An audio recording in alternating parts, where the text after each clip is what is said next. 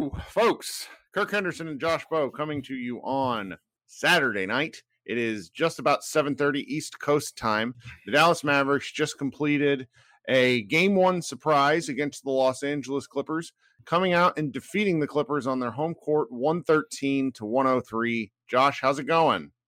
It's going pretty good. That was quite the opening playoff game. Even if you are a neutral observer, I think that was a pretty entertaining game. I'm kind of shocked the Mavs won. Not that they won, like I knew that they could win and beat this Clippers team because we've seen them at their peak against good teams, but the way they won is almost shocking to me. And I guess we're going to get into it. Yeah, no. So where do we even start? Because we could start at my main three guys were obviously Luka, Dorian Finney-Smith, and then Tim Hardaway Jr. Where should we go first? I mean, almost just talk about them in like as a trio, right? I mean, they basically, the Clippers threw a lot of different things at Luka. They tried a lot of different things. They started the game off with drop coverage and Zubac, and Luka torched him as opposed to last year. Basically torched him out of the game. He only played 19 minutes. Luka hit a couple threes, hit a bunch of mid-range fallaways, which is kind of what we talked about heading into this series, is he has the counter now because Zubac guarded him really well at the rim last year. So then they kind of switched. They got smaller, and they did a lot more doubling in the second half. I mean, right. I think Luka had 30 points midway through the third quarter, and he finished with 31. And if you watch the game the way it was going the first three quarters, you'd be like, oh my god, well, the Mavericks aren't going to win because Luka was basically he was everything the first three quarters of that game. And I mean, he still was really good. It was just in a different way. And Dorian Finney-Smith, Tim Hardaway Jr., Jalen Brunson, they made the plays. Like, isn't that what we've been talking about with this Mavs team for 2 years now, is can the other guys next to Luka on the floor make the plays they have to make when they're given the space and open space to make plays because of the attention Luka's going to draw to them. And one game in against the Clippers, that's a check mark. That's a success. Can it happen 4 more times this series? I don't know, but it was good tonight. I mean, they made threes and they made plays at the rim with Jalen. They were huge. It was a huge effort from them. So here's the argument for it being able to continue. When you have a game plan of X, you're saying, okay, guarding Luka, we're going to do this. If this doesn't work, we're going to fall back to this. And if that doesn't work, we're going to do this. What Luka Doncic did tonight was essentially show and remind, I mean, this is not new, but watching him absolutely destroy the Clippers defense in every way they tried to tackle him should be frightening. It should be frightening. He could have scored 40 points if a couple of bunnies would have went down for him, or if he would have hit a few more free throws. The passes he was throwing were out of this world. I mean, I was so impressed with the way his teammates, like Luka did a really nifty job of leading passers out of doubles. A lot of times what happens when you get doubled is there's a little bit of panic involved and you just want to get the ball out of your hands and then have the ball rotate. He had a couple of plays where he was getting trapped on the sidelines where he threw it to Dorian, but placed it to where Dorian had to go get the ball. And as a result of going to get it, his forward momentum pushed him towards the rim and he scored. And there was there's not a decision for Dorian to make because Luka is leading him into the correct one. And that's sort of like he's a maestro. I mean, and Dorian's ability to just go with it is something that can't be understated, because there was a thunderous dunk in the first quarter where the Clippers just weren't paying attention and he ball fake, put Paul George on his heels and blew past everybody for a jam on the kind of push that the Mavericks don't make.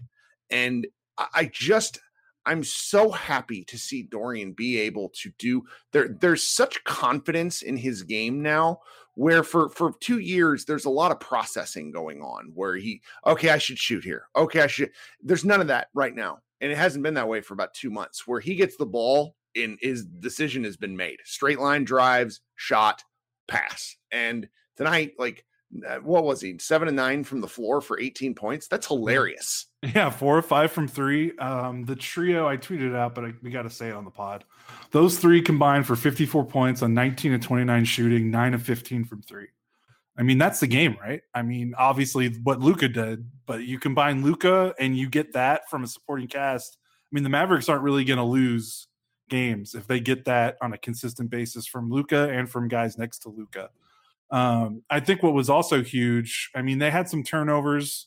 It got a little scary at points in the second half when Tim Hardaway Jr. And Dorian Finney-Smith, they combined for 5 turnovers. That's not a ton, but there were a couple moments where you thought like the waterfall had started or the faucet had been turned on, and were the Mavericks going to be able to turn it off, and the Clippers got some fast break buckets in the second half, and you're like, here it comes, and it never happened. I mean, they got out the Clippers in the second half. I mean, they at most had a 3 or 4 point lead, I think, was their biggest lead, and they didn't last long. And the Mavericks punched right back, and it was very impressive. Brunson, I think, had back-to-back and ones.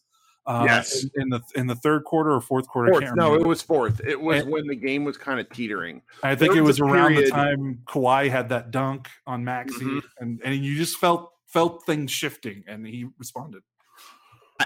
So there was a stretch, and I specifically covered this in the recap. At 4:34, Luka was forced to take like a running jumper because the offense just went broken, and it was the kind of shot that careens off the rim too far that almost feels like a turnover. So the Clippers push, and Paul George gets the ball and basically tries to go score at the rim, and Tim Hardaway Jr. sneaks underneath him and takes what was upheld as a charge upon review, and the charge right after. So that was a 2-point swing, 2 points taken away from the Clippers. That was 97-98. At the very after the play, Tim Hardaway hits a 3, and so it's 100-98. The Mavericks didn't give up the lead after that. That was the ball game. And those sorts of plays from people who aren't Luka is how this team is going to shock if they do. I mean, you and I predicted Clippers in 6, and the Clippers are one of the best 3-point shooting teams in the league and just shot 11 of 40 from distance. Yeah, I mean, that's the game. That's also basically the game. The Mavericks shot 17 of 36, but it's the quality of looks, the kind of looks. I find myself impressed with the Maverick defense. They held the Clippers to 103. This is a prolific offense, but the way that they were guarding was very, Kawhi's going to get his, and he was 9 of 22. Maxi Kleber did a good job on him. It's just, it's one of those things where Paul George played pretty well, but not well enough.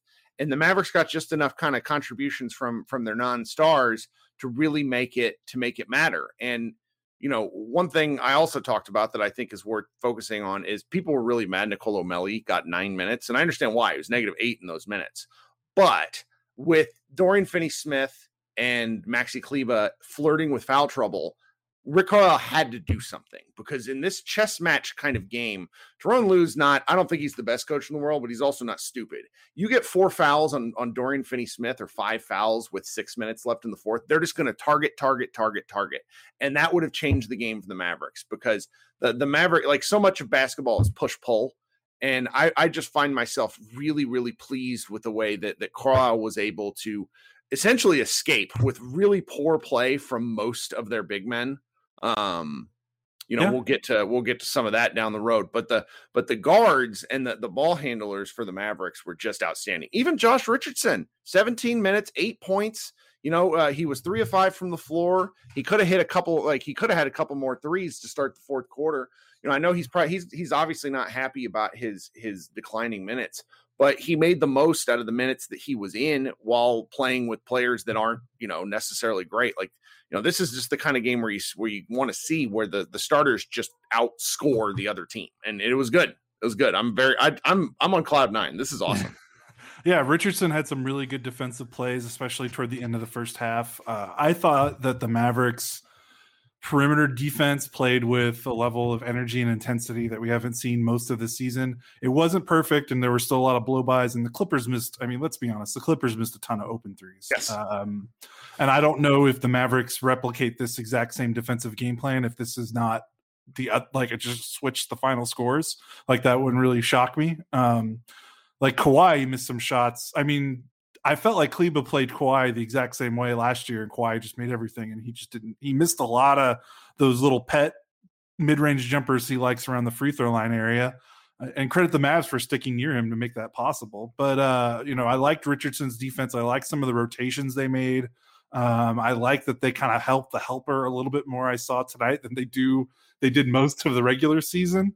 The big men weren't great. With Melli, what's really interesting, I want to get back to that, is I don't know. I need to check, but I don't have it in, I didn't take it in, and I didn't write it in my notes. So I'm going to need to check probably after we record, but I don't know. I think the Mavericks played two bigs the entire game. I think either one of Kristaps, Maxey, Dwight, Willie Cauley-Stein, or Melli. I think two of those guys were on the floor the whole game. If I could be wrong. Which kind of surprised me because the Clippers did go small for most of the second half. And I'm just curious, like I always thought that the Mavericks would get to Dorian Finney-Smith at the 4 as like a killer lineup to counter some of these other playoff teams' small ball lineups. Yep. And that never really materialized. And I thought with Melli, how ineffective he can be. I mean, he's just an absolute zero on the offensive end. He competes like, he's just overmatched. I thought that they would maybe ride Dorian at the 4 a little bit, maybe play Josh, Dorian, THJ at the same time. And with Luka and maybe another guard like Brunson or something like that, but they never went to that. And that's kind of nice because that's an ace in the sleeve for Carlisle, right? Like he can still, that's another adjustment. Like he can go to that. So the fact that they were able to win this game without needing to go to that lineup speaks to how well so many other Mavericks played aside from Luka. I mean, it was really, really impressive. I mean, man, you're looking at if the Mavericks get three guys outside of Luka that score 15 or more points, I mean, I don't have the numbers in front of me, but I'm sure that record is very they've got to be close to undefeated in those scenarios. So that was really good to see. Oh man, I'm not even sure what else I want to talk about because it feels like there's a lot that could be written. I had one of my friends, Sean Hyken, tell me he just wasn't that interested in these series, and I just thought this game was very much a chess match. Playoff Paul George was particularly odd. He finished 8 of 18, but I thought both Josh Richardson and Dorian did a really good job on him. And he seems to be such a rhythm guy where if you mess with him early, it takes him a while to get going.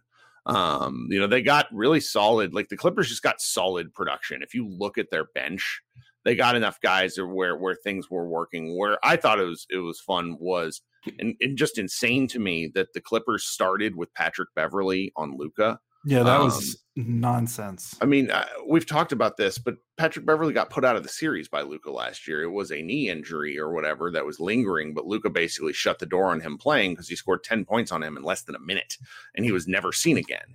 And that almost happened again tonight, where it was like 5 points on two post ups and one, and it's just like, what are you guys doing? You can't let Luka get going like this.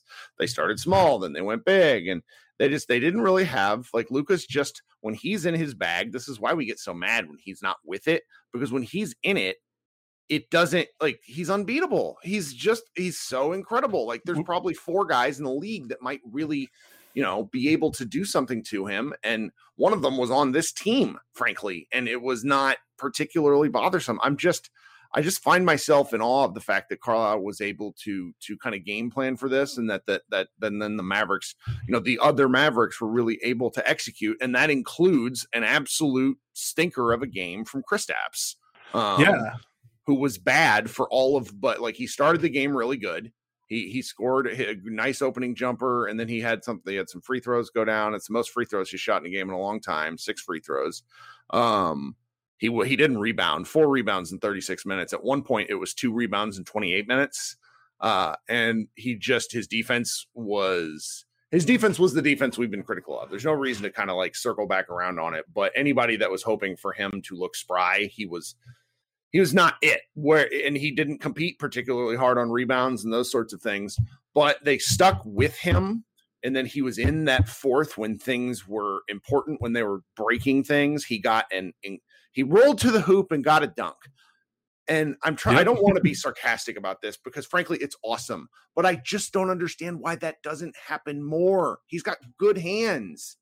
And then he finished with a thunderous dunk to kind of put the game fully out of reach as the Mavericks broke the trap. And he was part of the win. And I'm very pleased about that. Yeah, because from quarters, the second and third quarters were, I mean, is there a way to be more invisible than he was in those second? I don't think he made a basket from the first quarter until he got that dunk in the final 5 minutes of the fourth quarter. He started out 2 of 2. He missed his next 9 and then made his last 2. And I know Kawhi was on him for a good portion of that, but in the fourth quarter, he was being guarded by Beverly, Rondo, Batum. Like I know that's going to be something that maybe people are going to be like, well, Kawhi was on him and he just kind of canceled him out. It's like, but he did, but he had opportunities, let's just say, against other defenders that were not Kawhi. And if you're paying, he just has to be better, like they have to get more out of him. And you saw when, in the fourth quarter, he was 2 of 3 from the floor with 2 free throws made, 6 points. You see what it looks like when he does contribute. And they kind of did the weird thing where they kind of slowed up the offense to give him the ball and he shot back. They got him some jumpers and it just didn't go. Yeah. And, he has to, it has to be better. Like, I don't know if the Mavericks can win 3 more games and he plays like he played today, like this afternoon. They can't. But they need him. That's why stealing this one was so fascinating, I think. Right. Because now they're essentially winning the next 3 out of the next 6. And that, to me, is exceptionally interesting. With the Mavericks having basically a full arena for their home games compared to what the Clippers had, which was more than normal, but it's not going to be comparable. The 2 home arenas. I know I kind of got a bunch of different thoughts in my head where we're just talking about KP. I'm glad we got to that, but something I'm just looking at stuff.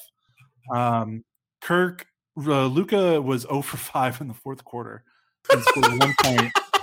And the Mavericks, that's incredible. They went, and it wasn't like a down to the wire win. Like, it was a close win, but they had it. They had it under control in the last minute of the game. That goes to show Dorian was 2 of 2, and Tim Hardaway Jr. was 2 of 3. Jalen was 2 of 3. So those guys did it. Brunson scored 9 points in the fourth quarter. Finney Smith and Hardaway Jr. had 11. So that's 20 points, I think, from them in the fourth quarter, while Luka had nothing. And I think what was really interesting about this game was it didn't feel like it felt like the Mavericks handled every adjustment that the Clippers made. Like, Luka looked fine against the drop coverage in Zubac compared to last year where he struggled. Then the Clippers switched to that and they went small and they switched a lot. Felt like Luka handled that perfectly fine. Then they went to doubling him basically the entire fourth quarter, and Luka only had 3 turnovers tonight. And he got doubled almost every time he touched the ball in the fourth. So the way that Luka and then the Mavericks as a team were able to just handle every single different thing the Clippers threw at them was wildly impressive to me. And I'm going to be very curious to see what they do, because one thing that I was very interested in, I talked about this with you or I talked about this with Sabrina. If the Mavericks have to figure out a way to stop Luka versus if the Clippers have to find a way to stop Luka, and that is kind of both the narrative bent and the bent of what's happening on the floor, or in terms of the schematics and the just basically the strategy, that changes things, because we're no longer sitting here discussing and fretting about how to beat Maxi Kleber, or how Maxi Kleber is supposed to guard Kawhi Leonard. Sorry, I'm off my game. I'm staring out the window. I'm just kind of overwhelmed with this, because I was really hoping for this, but it's been such a long time since the Mavericks came out and did something like this. I mean, it was the game 4 against the Clippers last year where they really surprised me. So I'm psyched. But there's a lot of ways that this can go, and I think that's awesome. And I'm really looking forward to what's next. Yeah, and then my final thing I want to say before I can tell Sensei we need to get out of here. You need to eat some dinner. We've already been talking for 20 minutes or so, I think. Is the stark difference in both teams, I think, basically ran the same type of defense in the fourth quarter. I mean, the Clippers basically doubled Luka all the time, and the Mavericks doubled Kawhi all the time. And I thought it was very, very interesting to see how both teams reacted to when their stars got doubled, and the Mavericks made the Clippers pay and the Clippers did not. And I think a lot of that is you look at this Clippers roster, and They have a ton of shooters and they have a ton of scorers, but they just do not have a true playmaker creator. And Kawhi and Paul George are really, really freaking good for the archetype of players that they are, for the wing, for big wing scorers and shooters, but they're not point guards.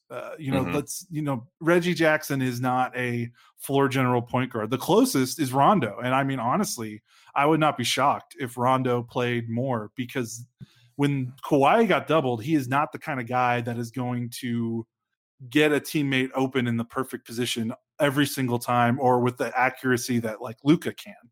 I thought that gummed up their offense a lot. And I thought when guys got the ball, they didn't know where to go with it. I just think the Clippers, it looked like for so much of the second half, look like they're missing they look like they're missing a playmaker, not in the sense of someone that can get a bucket, just someone that can get someone open or set someone up or keep the ball moving. Like they just looked a little flustered when Kawhi wasn't able to be Terminator mode. Yep. So and we'll see how that goes going forward. Yeah, because when Kawhi started making shots in the first quarter, my first thought was, oh no. Yeah, it looked just like last year. I mean, he had like 18 in the first half or something close to that, I think. So, really something to it. Well, okay, so we'll be doing a ton of stuff at Mavs Moneyball. I will probably do a post-game locker room, but I don't know what time. We have a lot of coverage planned. Josh and I may get together after thinking about this before game 2, because the game 2 is Tuesday night at 9:30 p.m. So the Mavericks have quite literally they have 2+ days to rest and figure stuff out, which is huge for a team that was very tired. And man, talk about, having watched the play-in games the last several days, it's very good the Mavericks got to that spot because they needed the rest. And it paid off. I mean, Luka looked completely different than he did in May. I mean, it was everything. Yep. So. Well, excellent. This has been fun. Keep coming back to MavsMoneyball.com. Check out all, consume all this playoff coverage, guys. It's going to be, there's all sorts of stuff going on. This is going to be fun. This has been Kirk Henderson and Josh Bowe with Mavs Moneyball After Dark. Please like and subscribe. Tell your friends. That sort of stuff really helps us. And we will talk to you guys in a couple of days.